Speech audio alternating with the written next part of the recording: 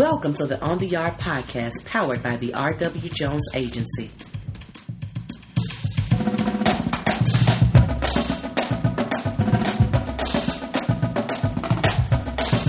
I'm your host, Ashley Northington, and I'm here to connect you with the trends, news, and events happening across historically Black and minority-serving colleges and universities. Tune in each week where we will give you a dose of HBCU leadership and culture, one episode at a time.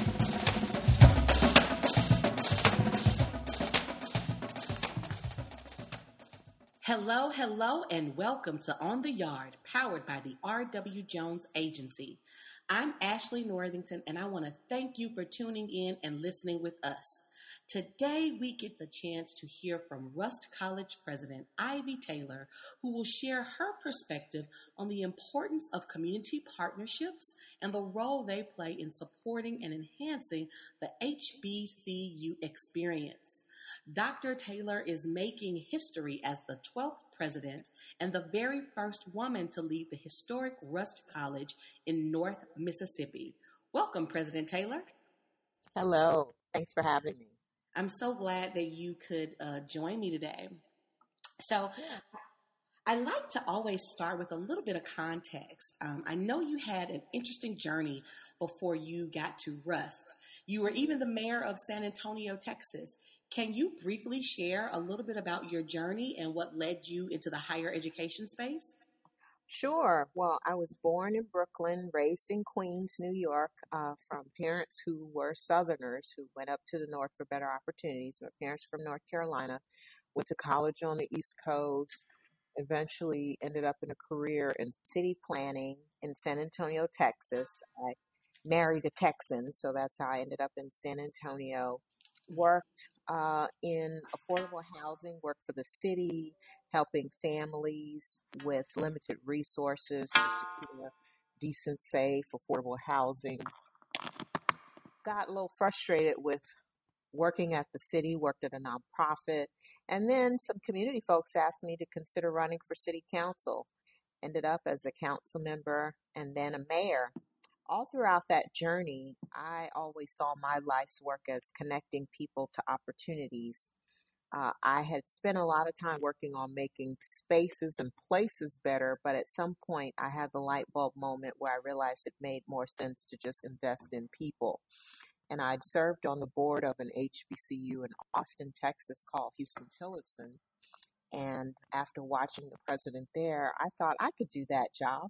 And so when I left the mayor's office, I went back to school at age 48 to get a doctorate in higher education administration. And right when I finished the program, I landed this job at Rust College. Wow, that is incredible. What a journey. I love that you said it made sense to just invest in people. That is awesome. So tell me about how you've been making investments in Rust College. What's it like these days at Rust? I know a little bit about Rust because my father's family is from North Mississippi. They grew up in and around Holly Springs. Okay. So I know a little bit about it, but can you talk with us a little bit about how Rust is changing and what types of partnerships and collaboration and investments are going on there? So for anyone who's not familiar, Rust College, located in Holly Springs, Mississippi, which is just maybe 35 miles south of Memphis, Tennessee. And we were founded in 1866 to educate freed slaves. So it's the oldest HBCU in the state of Mississippi. And over many years has produced graduates who've gone on to make contributions in many different fields, whether it be teaching, preaching, corporate America, business owners, so on and so forth. Well, I'm coming in as a new president following someone who had been here for a long time. So that gives us the opportunity to kind of reimagine where some of the places that Rust can go. I think some of the things we're particularly interested in are in two of our areas of strength. Biology is the most popular major at Russ College.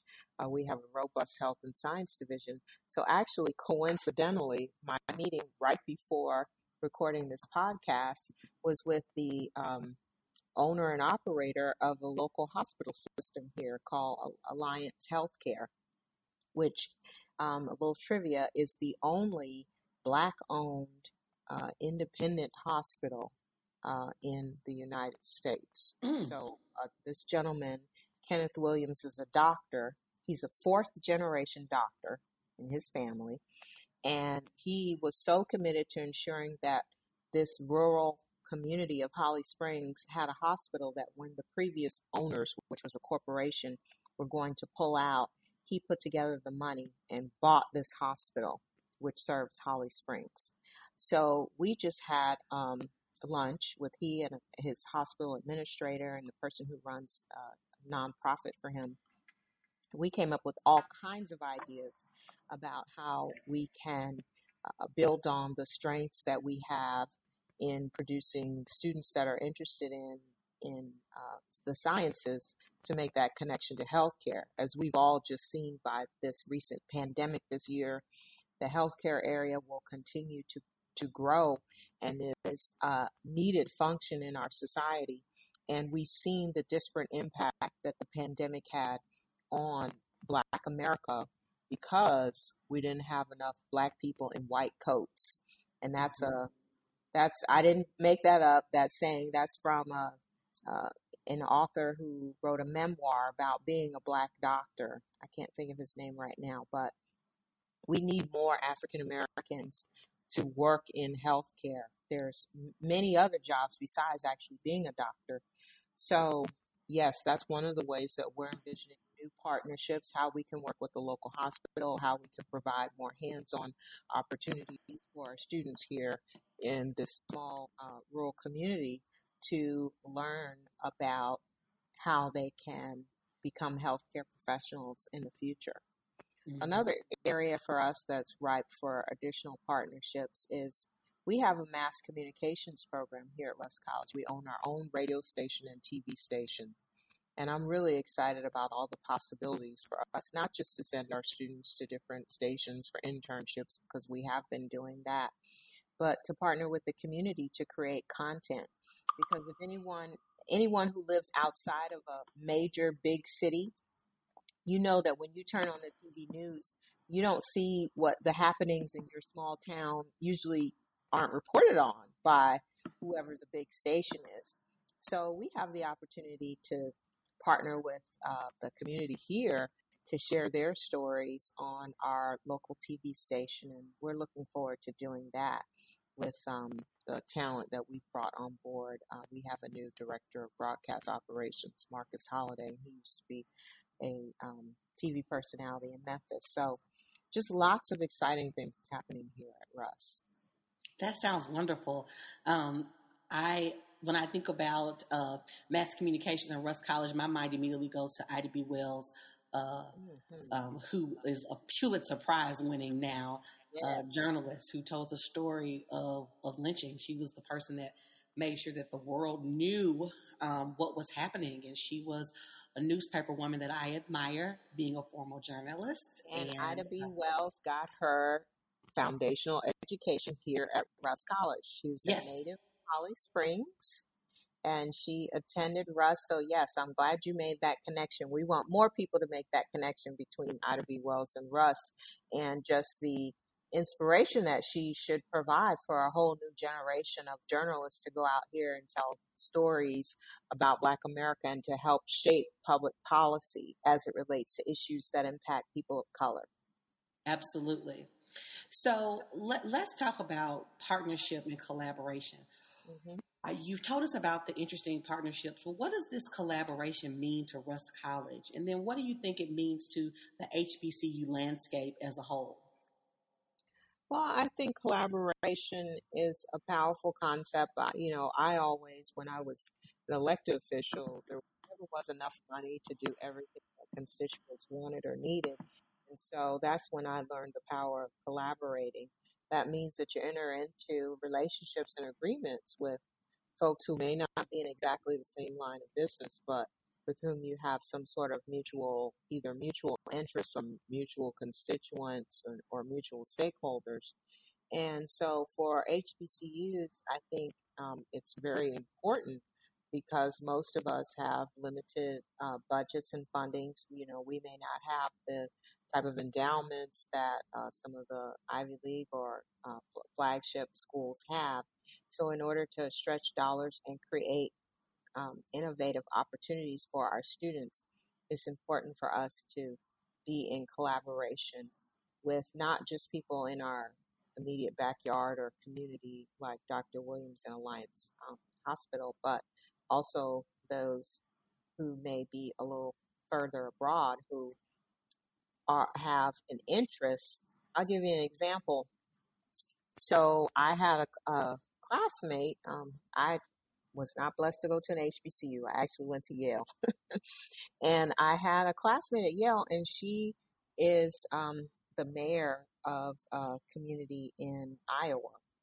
And so she contacted me and she said, you know, would you please talk to our superintendent of schools here regarding helping us to increase our diversity amongst the teachers here? I understand Russ has a education program for people who want to be teachers. So I talked to that superintendent. So here they are all the way in Iowa, where we all know there's probably a handful of, people of color there, but there's not a huge number. So what he explained to me is that they have a certain percentage, of Black students within their school system, especially within the inner city part, as many non-Blacks often migrate to the suburbs. But in the schools, they have a fair number of Blacks, but the teacher pool is not representative of the student population. And because there aren't a lot of Blacks in the area, it's hard for them to recruit Black teachers. So here's a way where we both could benefit. We're training teachers here at Rust. Teachers, the students, when they graduate with their certification, they may be interested in going further, than these state boundaries to be able to serve. And so they were interested in us being able to collaborate to send students to work in that community. So I thought that would be a win-win. So we're working on figuring out how that might look for us to work together. So, but you've got to be in conversation. That came out of a lot of things, end up coming out of personal connections.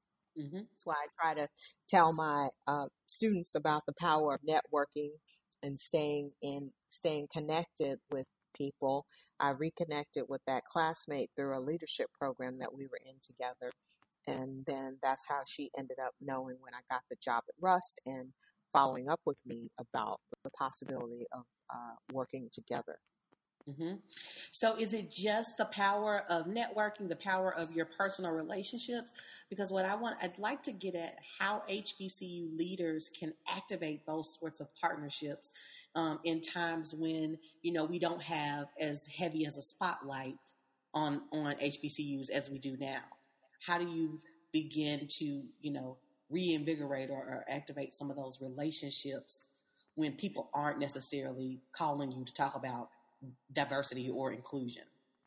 Well, I think just ensuring that as leaders at HBCUs, and that's not just the presidents, that's also the faculty and other administrative leaders, to be connected both in their geographic community as well as in communities of interest.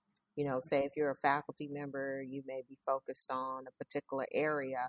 Are you involved in professional organizations for others who share the same interests and are all committed to learning more about that specific area?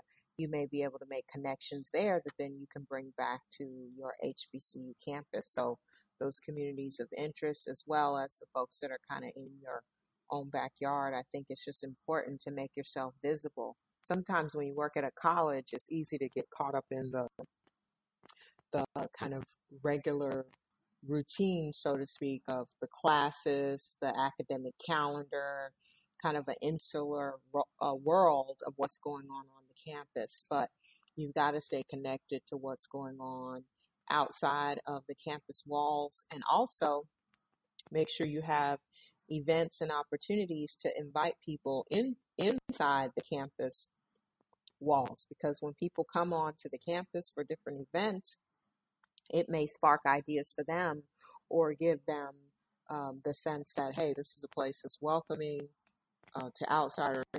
Perhaps my organization or my interests may be well received here, and that something may result from that.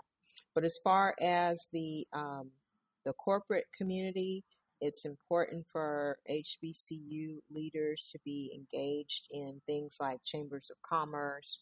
And then also we do already have some strong advocates, organizations like the United Negro College Fund. They help put presidents in front of some of the leaders of, corporations and government and other industries. And I think those types of organizations are really important as well. Mm-hmm. Why do you think, or what do you think the role that governments play in partnering with HBCUs? I know you come from that world. How do those organizations partner and support these institutions? Well, in many ways and at different levels. Russ College is a private school. We're an independent school, so that means we don't receive a line item from the state legislature like a place like Jackson State or Mississippi Valley, which are public schools. So some HBCUs do have the opportunity to receive direct funding from the state level if they're a public school. But all of us have the opportunity to receive federal funding, because the federal government does have certain special allocations for HBCUs. One of them is called Title III. Here recently, the federal government has been very generous in some of the support that's been provided to HBCUs as part of the COVID relief packages. And so we're grateful for that. But I think it's important that no one take that type of support for granted, because administrations come and go and people in those offices change. So it's important to be vigilant in making relationships with whoever is in office, no matter what their political affiliation or leanings are, especially in areas where HBCUs are in smaller communities like Russ. Russ is an anchor in a small town. So that means we're not just providing education, but we're providing jobs, and, we're an economic generator for a community like this. So elected officials should always have an interest in economic generators in their community. So it's important to reach out to them, let them know what a school is doing, and then to actively, ask for support and demonstrate the appreciation for that support as well. Mm-hmm. You mentioned that it was important to pursue those relationships in times, no matter who's in office, because the moment can pass, Yes. I think that right now, HBCUs as a whole have a lot of attention. And because of that attention, corporations like Apple and Nike and others are clamoring to partner. Why do you think that now is the time for all of these organizations to be on sort of the HBCU bandwagon? Well, and I feel grateful to have become a president during this current moment, and I want to take advantage of it. But I believe that over the course of the last year, the George Floyd incident just sparked, it in a way, it's like it removed some type of veil from people's eyes. I personally never understood why people were more struck by that moment as opposed to any of the other many moments. I personally remember feeling very struck watching Michael Brown's body lying in the street and thinking specifically, do they not see the humanity in this person, that they would let him just lie in the street like an animal that got hit, by a car? That's how I felt in that moment. But it wasn't as widespread. And I don't know if it was because the pandemic had everybody kind of, slowed down and galvanized. But when that happened, and then more conversation started about, the unfair treatment, inequality, social justice issues, as people try to figure out how to correct what's happened over 400 years and to untangle and dismantle systems of oppression. That's a tough proposition, a tough equation. And HBCUs quickly rose to the top as institutions that, first of all, have been around for hundreds of years. So you can't say, "Oh, this is some fly-by-night nonprofit. Would I do? I want to give money to them." This Russ has been around since 1866. Okay, tried and true. So you're looking at institutions that have a track record, that have stability, that can show and prove that they have changed lives. And so people are seeing that as a good investment. If I want to contribute towards changing these systems, both by changing the lives of the students and by creating leaders who will then graduate and go out and make additional changes in the world through either being lawyers or judges or activists or, any number of ways that people can lead social change and social movements. When you invest in HBCUs, that's what you're investing in, because we can look back at the history of the civil rights movement and see that all the leaders all went to HBCUs and look at what they were able to accomplish in that time and that generation by ending, legal segregation and, just breaking a lot of barriers. So I think that's why HBCUs are getting this attention, because really we are kind of the best investment as far as making large scale change for a group of people that have been, experienced systemic oppression over many years. Mm-hmm. So there's going to come a time, at least I think so, when this attention is going to shift and go elsewhere. How do HBCU leaders and advocates extend the light that is shining right now? Well, we've got to be good stewards of any money that we receive during this moment. So I think that's very important for us to be good stewards so that we can show where those investments have gone when people start to ask questions about those investments. And we can also look at this as an opportunity to start relationships, not just, okay, you give me the check, we take a picture together and smile. And I go back to what I'm doing and you go back to what you're doing. But instead, that we use that to actually start new relationships with parties who maybe previously were not connected in the HBCU world. Mm-hmm, mm-hmm. And you have to nurture those relationships. Right. So you just I want to go back to something you just said a moment ago. You mentioned that HBCUs were the best investments to produce like positive change. Can you talk a little bit more about how Rust is producing that change and how you see others institutions maybe making change in this specific moment? Sure. Well, Rust is a small liberal arts college here in Mississippi, an area where we feel a little closer to maybe the history than maybe in some other parts of the nation. And I'll just say, I mentioned that I grew up in Queens, and so for me, the the tie to the land or being connected with agriculture, that was a few generations ago for my family. My mother moved to the city when she was 8. So I never visited the country. When you come here to Mississippi, I have people who are my age. I'm 50, and they grew up working the land, working agricultural jobs with much more limited opportunities than I saw in a different part of the nation. So Rust is making a difference for those families that we've been serving by giving them. First off, Rust has been an opportunity for uh, Black professional employment in a community where those options were limited up until maybe 30 years ago. So Black people who did have the chance to receive employment, receive education, sometimes it was hard for them to find employment. So we've served as a place for those folks to work, and we've continued to um, educate a large number of first generation and economically disadvantaged students. We've had a teacher education program for many years, so we've helped to put Black teachers in the classrooms.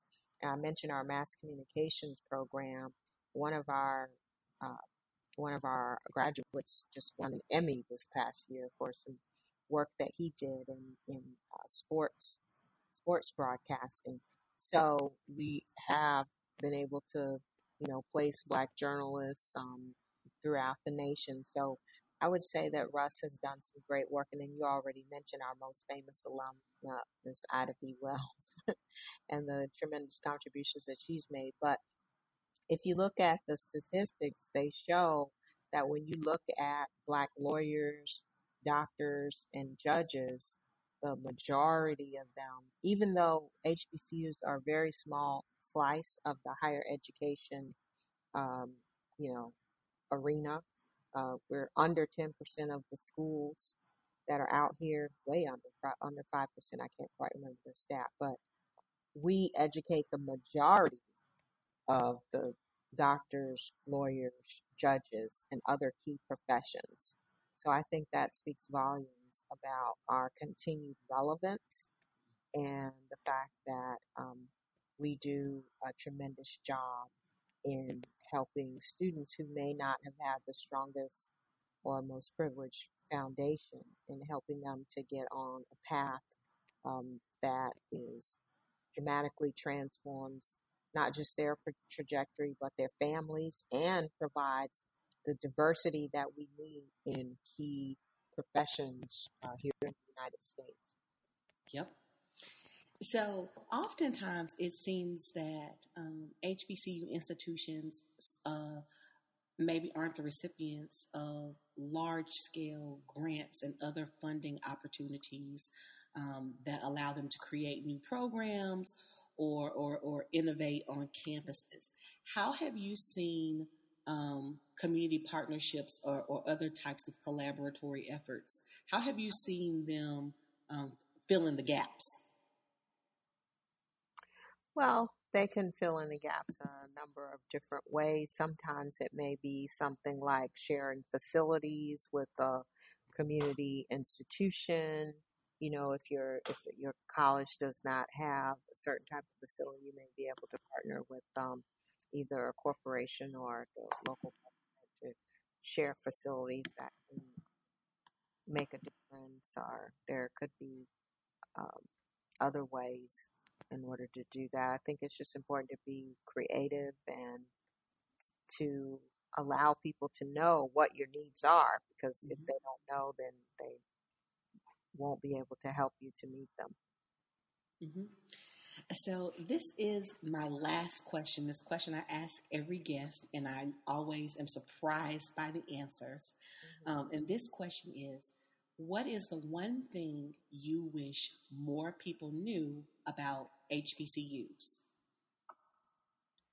I wish that more people knew the impact and the continued relevance of HBCUs, because I know some people, the kind of people who thought racism was over when Barack Obama got elected president, those folks who are a little bit disconnected, they may say, well, why do we still have to have Black colleges? But I think when you look at, first of all, the historical impact, uh, it that's not something that we would want to just throw away. But also, even when you compare students who attend non-Black institutions versus those who do, I think when you look at the graduation rates, and also the rates of HBCUs producing people who go into specific professions like law or medicine, that speaks to the continued uh, continued relevance. And I wish that more people realize that we are worthy of, their contributions, their financial contributions. That when you're thinking about how you want to do your charitable giving, that HBCUs generally don't have as many high net worth alumni as some of the other schools. Like I told you, the school I went to, we don't have that same base to draw from as a place like Russ. So we really need others besides alumni to be able to pitch in so that we can continue this incredible legacy and impact. Love that. That is a great note to end on. Thank you all. Thank you, Dr. Taylor, for sharing your wisdom and your expertise. And thank you all for listening in to this episode of On the Yard. Thank you. Thank you for tuning into this week's episode of On the Yard, powered by the R.W. Jones Agency. R.W. Jones is the nation's only strategic communications and issues management firm explicitly focused on higher education, serving more than 50 colleges and universities nationwide.